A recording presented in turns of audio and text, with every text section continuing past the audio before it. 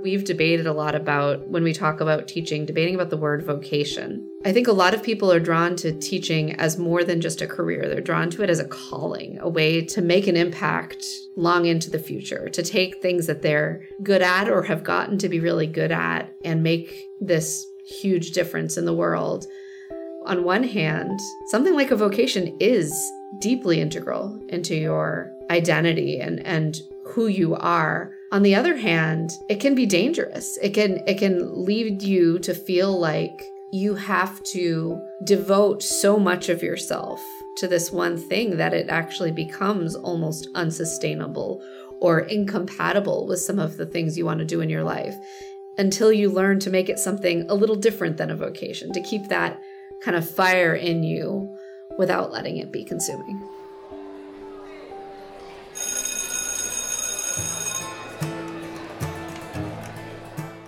Welcome to Season 6 of the Teacher Collaborative podcast. This season, we're going to explore the teacher identity and take a look at how and why a teacher's job becomes a teacher's life. We'll hear from teachers in their own voices about the joy and challenge they find in this intersection, how they navigate their time, and the tools they've developed to find the balance of it all. In addition to hearing from teachers, the people who drive the work, we're rotating hosts this season so you can meet the Teacher Collaborative team, the people behind the work. Welcome to the last episode of Season 6. Today, we're changing the format of the podcast so that you can hear from the people behind the work at the Teacher Collaborative. So for listeners who may be unfamiliar with our work, what we do, and who we are, the Teacher Collaborative is first and foremost a community where pre-K to 12 educators from any school in Massachusetts can collaborate, innovate, and problem solve together. In our work, we activate educators' capacity to transform teaching and learning toward equity and excellence. We offer professional learning and collaboration opportunities for teachers who are looking to tackle challenges or take on new leadership roles at their schools. At our core, we believe that teachers matter and teachers are the experts, and our programming is really designed to highlight and showcase that. We work to build community among incredible educators as well as truly and organically support them in their growth. So if this sounds like you, check us out. We're always happy to grow our community. Now to today's conversation. Before we get started, I want to give everyone a chance to introduce themselves. Hi, everyone. My name is Maria Fenwick, and I am the founder and executive director at the Teacher Collaborative. My name is Carrie Boland, and I'm the director of operations here at the Teacher Collaborative. My name is Diana LeBeau, and I'm senior director of programs at the Teacher Collaborative. My name is Emily Soto, and I am a program manager here at the Teacher Collaborative. And I'm Rachel Bloom. You all know me as a host of this podcast, but day to day, I'm also a program manager. So I'm curious, in our work with teachers, what do you all think makes teachers so connected to the profession and to this work? I think to some extent, teachers feel so connected because every single one of us was a student at some point. And just like anybody who goes through the school system, we have really strong feelings about those 12, 14 years of our lives that we were students. And we saw what worked and what didn't work for different students, what teachers inspired us and made us ultimately excited to kind of step into those shoes ourselves. And I think that ability to have that kind of impact on, the next generation of young people is a hard thing to pass up if you have the inclination. And I think for a lot of teachers, those relationships with students and that ability to have an impact that feels so personal is going to be what keeps them coming back. It was really ironic that also both Eva and Raymond had family members that were also educators. So it feels like this connection to community and this connection to education came from having lifelong teachers embedded in their families. So I thought a lot about just my own connection to teaching and the educators that were around me, my colleagues, and we were all very passionate about just community work. When I was transitioning out of the classroom and kind of figuring out what was next for me, and I heard in a lot of the research that I was doing, like as you're pivoting out of the classroom, think of, or changing your resume, think of like your students and your families, use clients for that language as well. And I remember that was so hard for me to wrap my head around. And granted, I had never worked in another field or outside of education, but I was like, I don't know that most people care about their clients in the way that I care about students and families, right? And I think that just speaks to, while there's comparisons, I think the work is so deeply personal, and even on the hardest days, they're still just young people standing in front of you, right? They're still just kids. So I truly can't think of a day, and there were many, many hard ones, right? But I can't think of a day where it was all bad, right? Even if it was like the hardest day of my 8 years, right? There were always so many, like it could be one hello from like a sweet little face in the hallway, and you always had that coupled with any of the challenge or any of the growth. So I think kind of that personal piece of it was always there for me. That's what I was thinking about too, Rachel, is just teaching. I still remember walking in and being, a pretty young teacher and kind of being like, oh, wait, I'm in charge here, as all these faces are looking back at me and looking at me for direction. And in that moment, you're kind of like, okay, I am your leader. Let's do this, for better or for worse. And I think as you experience teaching, the kids watch you mess up. They watch you have an awesome teaching moment, but they're there for the ride. They see all of it along with you. And so I think that does create a very special bond between teachers and students that makes it just unlike any other job. Whenever I talk about my time in the classroom, I always think about it was the hardest and best thing all wrapped in one. That there'll be never something that I do that is as hard of a job, but nothing else has the same rewards of those connections that you make with the students, those aha moments, that there's just something special about it that you just don't get in other professions. And I feel like you heard that come through with the other teachers that we talked to, of like the passion and the excitement in it, that it's not all easy. It's not all perfect, but there's those moments with the students and those connections that just keep you coming back. How much do you, or did you, resonate with this deep connection that we hear so many teachers speak about, and we heard our podcast guests speak about, between teaching and identity? When I started teaching, I was pretty young and I didn't have children of my own. I lived with, I think, my boyfriend, who then became my husband. But so it was honestly really easy for teaching to just become my whole life. I was staying up late and working on stuff. I was working on stuff on the weekends. And at that time in my life, that felt okay to me. I could really just like completely give myself over to teaching. Like I was the teacher who would be the last one to leave the building. I remember once I set the alarm off upon leaving because the custodian didn't know I was still there and the alarm got set. I also can say that was a burnout track. There's no way that I could have maintained that level of energy and focus and time for very long. Yeah. When I think about that attachment to teaching as part of one's identity, I still feel like in my heart, like I identify as a teacher, even though I haven't been in a traditional classroom teaching roles for a decade. I've still felt like it's been part of how I apply some of what I did as a teacher to everything else that I do, working with teachers. When I had experience as an administrator, when I was working outside of schools, there's always that teacher way that I thought about. And I come back to a word we've debated a lot about when we talk about teaching, debating about the word vocation. I think a lot of people are drawn to teaching as more than just a career. They're drawn to it as a calling, a way to make an impact long into the future, to take things that they're good at or have gotten to be really good at and make this huge difference in the world. On one hand, something like a vocation is deeply integral into your identity and who you are. On the other hand, it can be dangerous. It can lead you to feel like you have to devote so much of yourself to this one thing that it actually becomes almost unsustainable or incompatible with some of the things you want to do in your life, until you learn to make it something a little different than a vocation, to keep that kind of fire in you without letting it be consuming.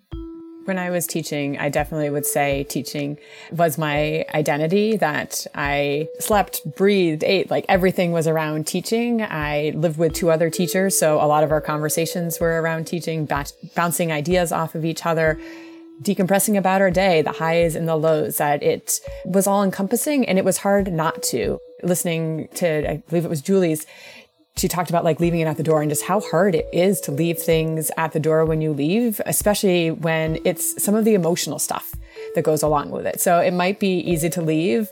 I need to finish that grading at the door. I can do that tomorrow. But those conversations with that student who's struggling or that student who like had a rough day outside of school, I feel like all those emotional things where you come connected to students and you want to be able to help them grow, not just in the classroom, but as people, those were the things that were hard to leave at the door because you become so invested in the students and you want them to be successful. So it's hard kind of not to have it become all consuming. And you just are part of these, you spend a lot of time with these students that you become part of their lives. And so I think that like helps with the connection, but it also then makes it hard not for it to be an all encompassing type of job because you just you care so much about the students and that caring doesn't stop when you walk outside of your classroom doors. Yeah, in fact, I can definitely say I cried so frequently after school, after I walked out of those doors for so many different reasons. But there's just this deep emotional investment that it feels so built into that job. I also came out and laughed and talked about wonderful things more than I think most jobs do too. But that deep emotional feeling that you talked about, Carrie, is something I definitely relate to.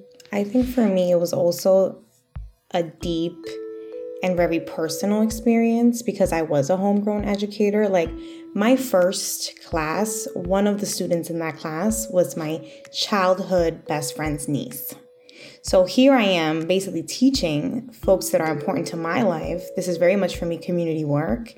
And the students, as a woman of color, as a BIPOC educator, the students that were in front of me looked like me, came from my community, my background. Their parents are very similar to my parents. So their success and achievement was very much personal to me because for me, it's like me sitting in that seat or my younger brothers and sisters sitting in that same seat. And I would want to provide them the best of the best. And the pressure was on. And when I joined Teach for America and I was a homegrown educator, I had this conversation with the homegrown recruiter at the time, which was Dr. Maria Novas, who is just a phenomenal woman in my life. And I made it very clear. I said, hey, I'm not teaching unless I am teaching in Boston. I need to serve my people. I need to serve my community. And coming also from like a sociology, criminal justice background, I knew what the impact was of the students in front of me if I did not give them my best. And that was the burnout. That's when like the personal and the professional were always mixed and intertwined. And I was never able to leave this teaching identity.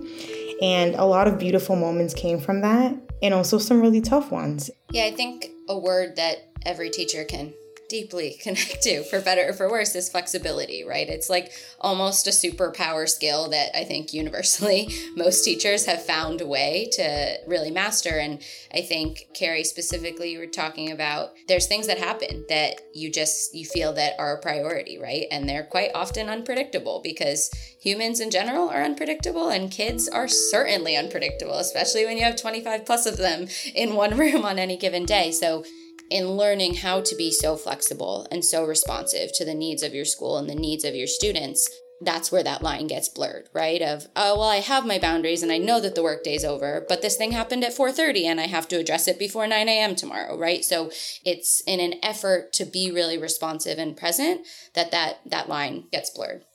From your touch points with teachers across the year and over the course of the year, what do you get the sense that teachers are really hungry for right now in terms of access or learning or opportunities for growth? I think teachers are always hungry for connection with other teachers. It's something that we have been hearing about since the very, very beginning of us doing programming, was just like, wow, I've never sat next to a teacher from a charter school before. And here I am able to understand, what her workday is like or what her school is like. And I can make comparisons to my school and I can learn from like, hey, that sounds like a much better way to do it. And I also have a lot to give. So I think that opportunity to feel part of a really strong and vibrant and smart profession that we see from like where we sit, working with a lot of different teachers. I think teachers need to and want to experience that and feel that for themselves. And that comes a lot through the opportunities to just connect with other teachers. Kind of adding to that, in my role, I have less interaction with the teachers, but I interact a lot with the data, the stuff behind the scenes, and reading the surveys and thoughts from the teachers. I feel like Maria talked about, you just see that come off the paper, the excitement of the connections they made, how they're re-energized after having these conversations with other teachers. And you can really tell how those rich interactions have kind of breathed new life into some people, that it's kind of given them some energy and really made them excited to have that time. That I know, thinking back to when I'm a teacher, that those conversations with other teachers were some of the best parts, but they were often very hard to do because you had no time to do them. And so I can know from my experience that those are the parts that I would have loved too. Those times where you can really talk, collaborate, bounce ideas, just have those sometimes candid conversations to really kind of help each other and kind of boost each other up when you need it. I would definitely agree. But I would also add that I think there's a thirst for teachers to feel like their voices can be heard and that they can have an impact beyond just their classrooms. Because I think a lot of teachers get into it to make an impact. And then inevitably, there's always bureaucratic red tape and other people talking on very loud microphones. And I think there's something really powerful in teachers coming together to not only learn, not only share their stories, but also to figure out how to have a louder voice together. And what are the things that once they realize they're not alone in something they think needs to change or something that they want to do, suddenly it becomes a little bit more tempting to actually try to be listened to by, yes, their peers, but also others who work in schools, others who don't work in schools, who need to know what's going on, and to work collectively and to help each other make those impacts expand and deepen. There is a major educational shift happening, right, all across the nation. We are in a much more focused social emotional learning, culture responsive teaching, equity lens instructions and practices. And I think that teachers are passionate. Teachers want to do best by their students and serve their students. And they want to do this with materials and curriculum and instruction that can serve the students in front of them. And I think that they're hungry for those instructional opportunities to learn how to, provide this in their curriculum, in their classrooms. And I think that with knowing this and with the folks that we have in our team, we are very intentional about what professional development opportunities we are putting out there for teachers. We want to be able to fill the gaps that their districts and their schools are not providing for them so that their learning can feel more individual and tailored to the needs that they want projected in their classrooms. And I think that teachers are really hungry for that. I think before, professional development just seemed like something for, we have to do this. This is mandated in our contract, or we have to do this as a part of our after school team meetings. But teachers are seeking opportunities to learn. Absolutely. Something that goes beyond the kind of compliance checkbox. Right.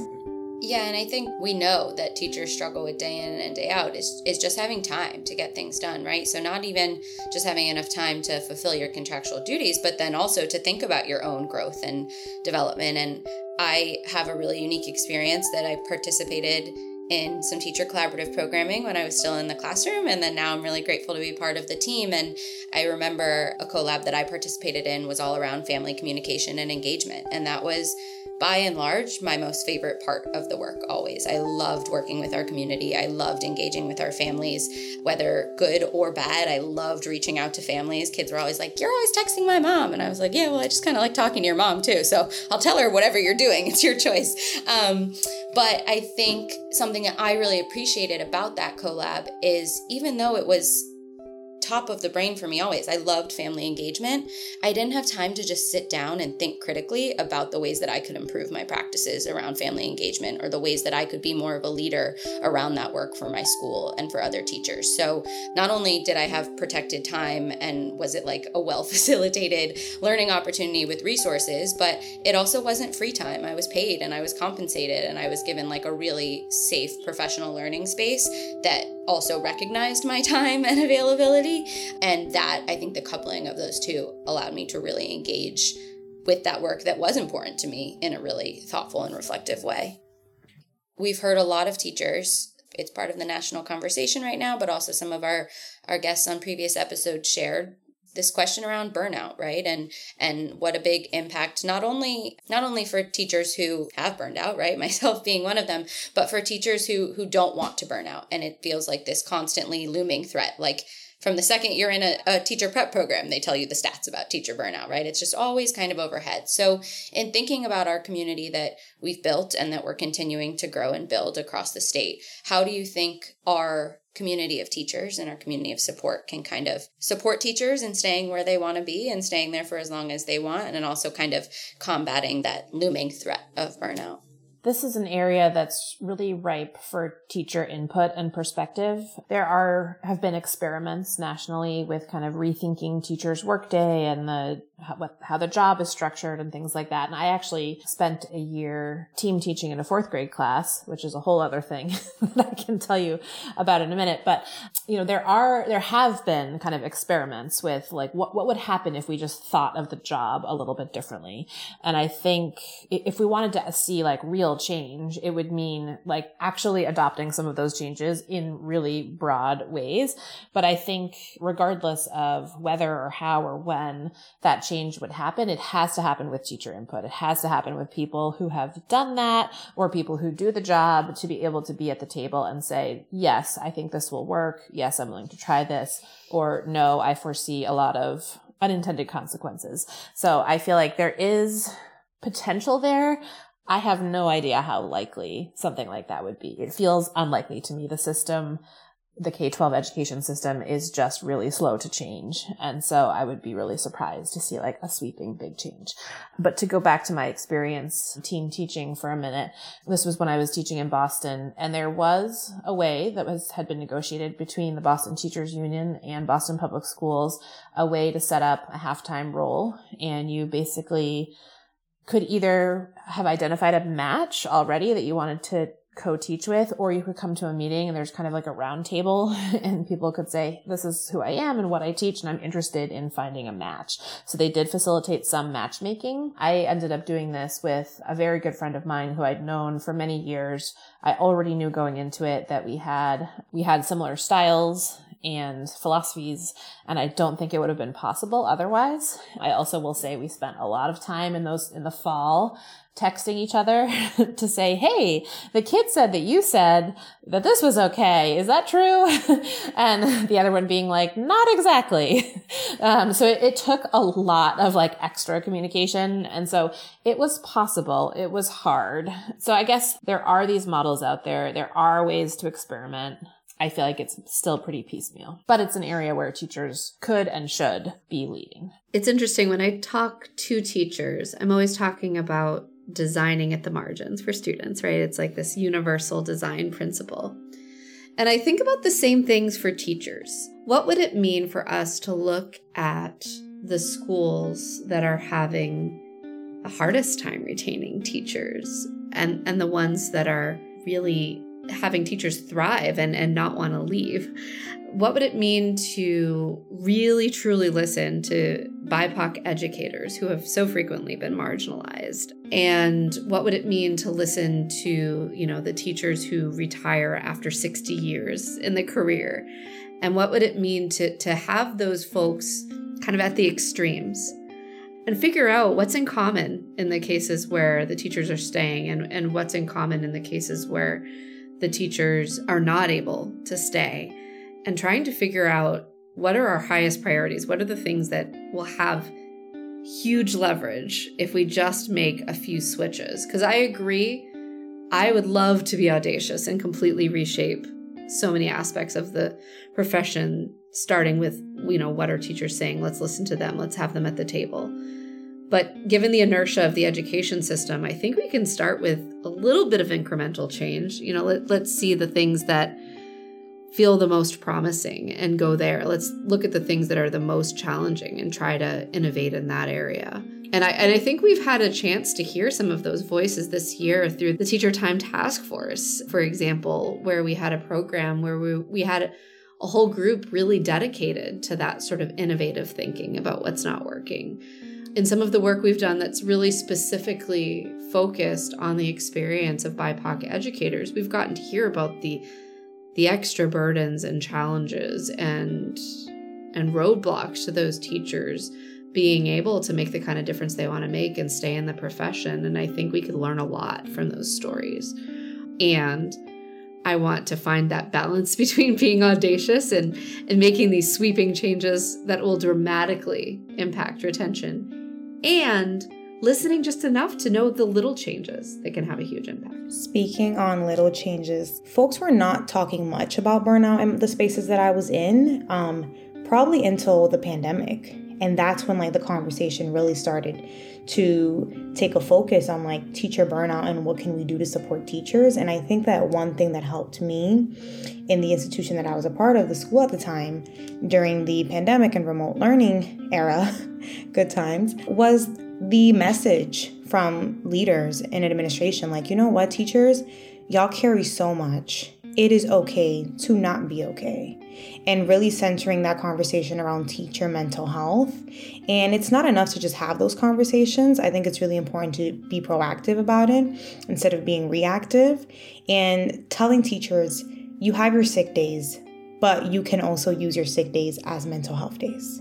And I think that was major, and really shift the conversation to, I'm tired, I'm burnt out, but at least the school that I'm working at is acknowledging that and giving me the grace and the space to be able to take the time that I need. And from my knowledge, that's still something that's in place today in this particular school.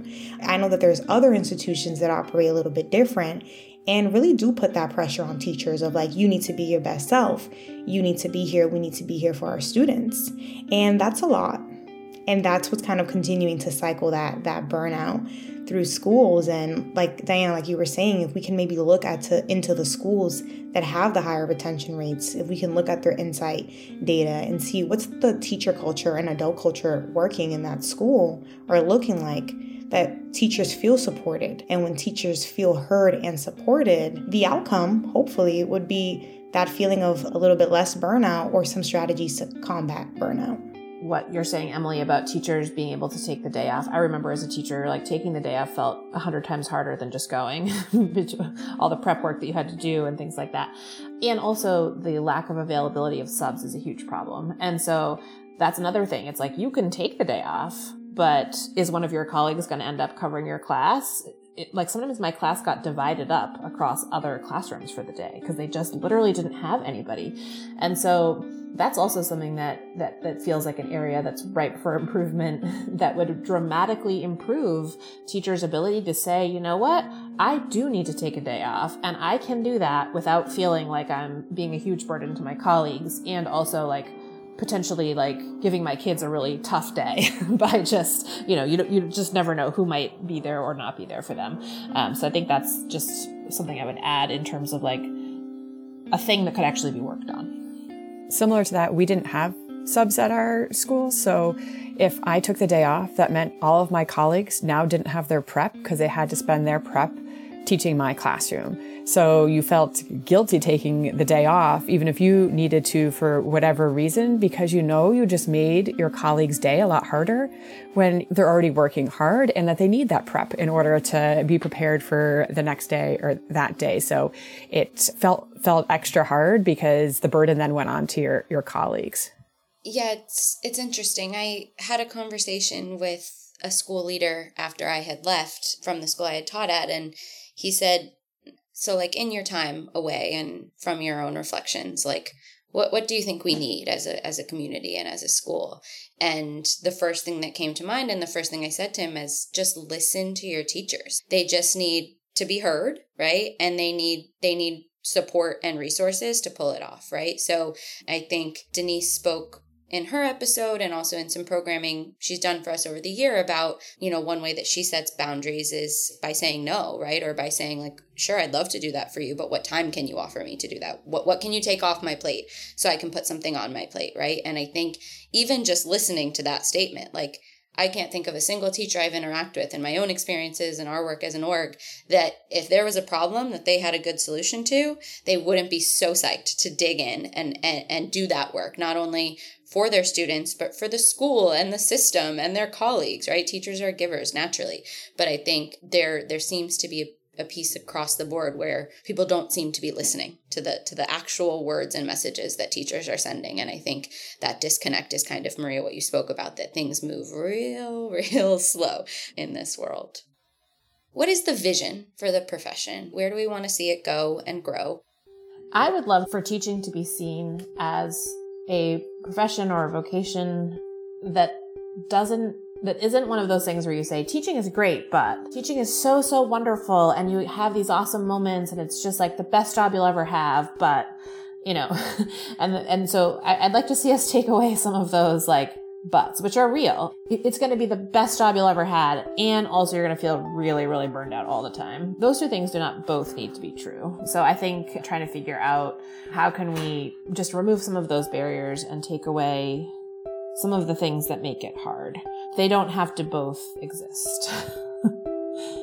I'd love to see the education profession evolve into something that is more collegial, more collaborative, and really leverages the creative power that teachers bring to the profession in a way that I think doesn't always happen now. Teachers are asked to go along with new policies. They're asked to learn according to the priorities that are set by people that usually aren't themselves currently teaching, much more often than they are given the chance to drive the kind of professional learning they want to see and know that they need, know that their students need them to have. I think a lot of teachers enter the profession because they love setting up strong learning experiences with their students and then wind up finding out that a lot is out of their hands, a lot is out of their control. A lot of curriculum is built around things that we know are really important, like ensuring that students are learning grade level work and according to the standards. But all of a sudden, that's one less way for the teachers to exert that creativity. So finding opportunities for teachers to use that creative power to really leverage that drive, I think will help teachers feel like, regardless of their where they stand on the scale of not at all to very burnt out, it'll be a motivator. And then if we can chip away at that burnout factor, if we can find ways for more of the teacher's day is in their hands to drive, I think we'll start to see that number of teachers burning out go down. When I talk about my transition out of the classroom, I always tell people it wasn't what I wanted, but I came to learn after a couple of years that it was definitely what I needed. And I think for me, Maria, similar as you said, those two things shouldn't exist next to each other. If there are incredible teachers who want to stay in the classroom forever, I always said I would be a career, lifelong classroom teacher. That is all I wanted. And despite that, I think the message is, oh, you're a great teacher, you should become an administrator. Or, oh, you're a great teacher, you should move out of the classroom to do something bigger, right? And I think for all of the incredible educators that we know are in classrooms, not just across Massachusetts, but across the world, right?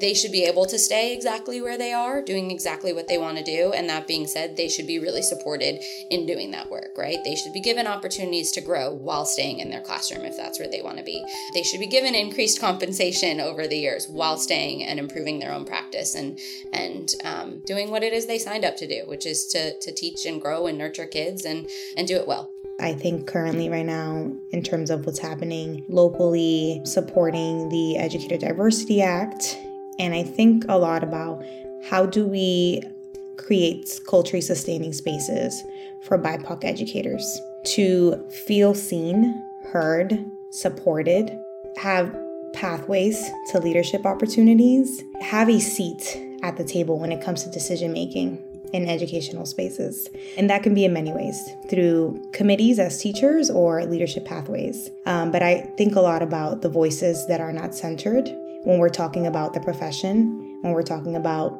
education. And that's something that I would like to see in the vision of this profession, of how do we include voices that often are not heard and create a profession that feels inclusive of everyone.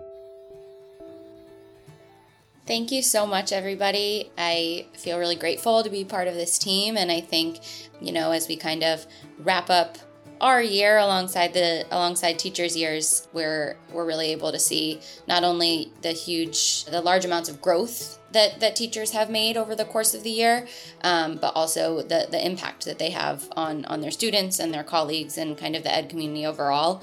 And I'm really excited to see how we can continue to grow, not only in our work as an org and, our offerings and programs that are available, things like that, but also just to grow that community and really be a home for teachers who are looking for support and learning and community. So thanks, everyone. Thanks for joining us for today's conversation. You can learn more about the Teacher Collaborative by visiting our website, theteachercollaborative.org, or by following us on social media at the Teacher Collab, that's COLAB with one L. And if you enjoy this show, please rate and review us on Apple Podcasts. Special thanks to today's guests and to all the awesome teachers out there who show up with love, creativity, compassion, and energy every day. Thanks to teacher Ben Truboff for our theme music, The Dusty Pencil Sharpener. An additional thanks to our amazing producer, Mijan Zulu, for translating our vision into a high-quality podcast and creating additional music.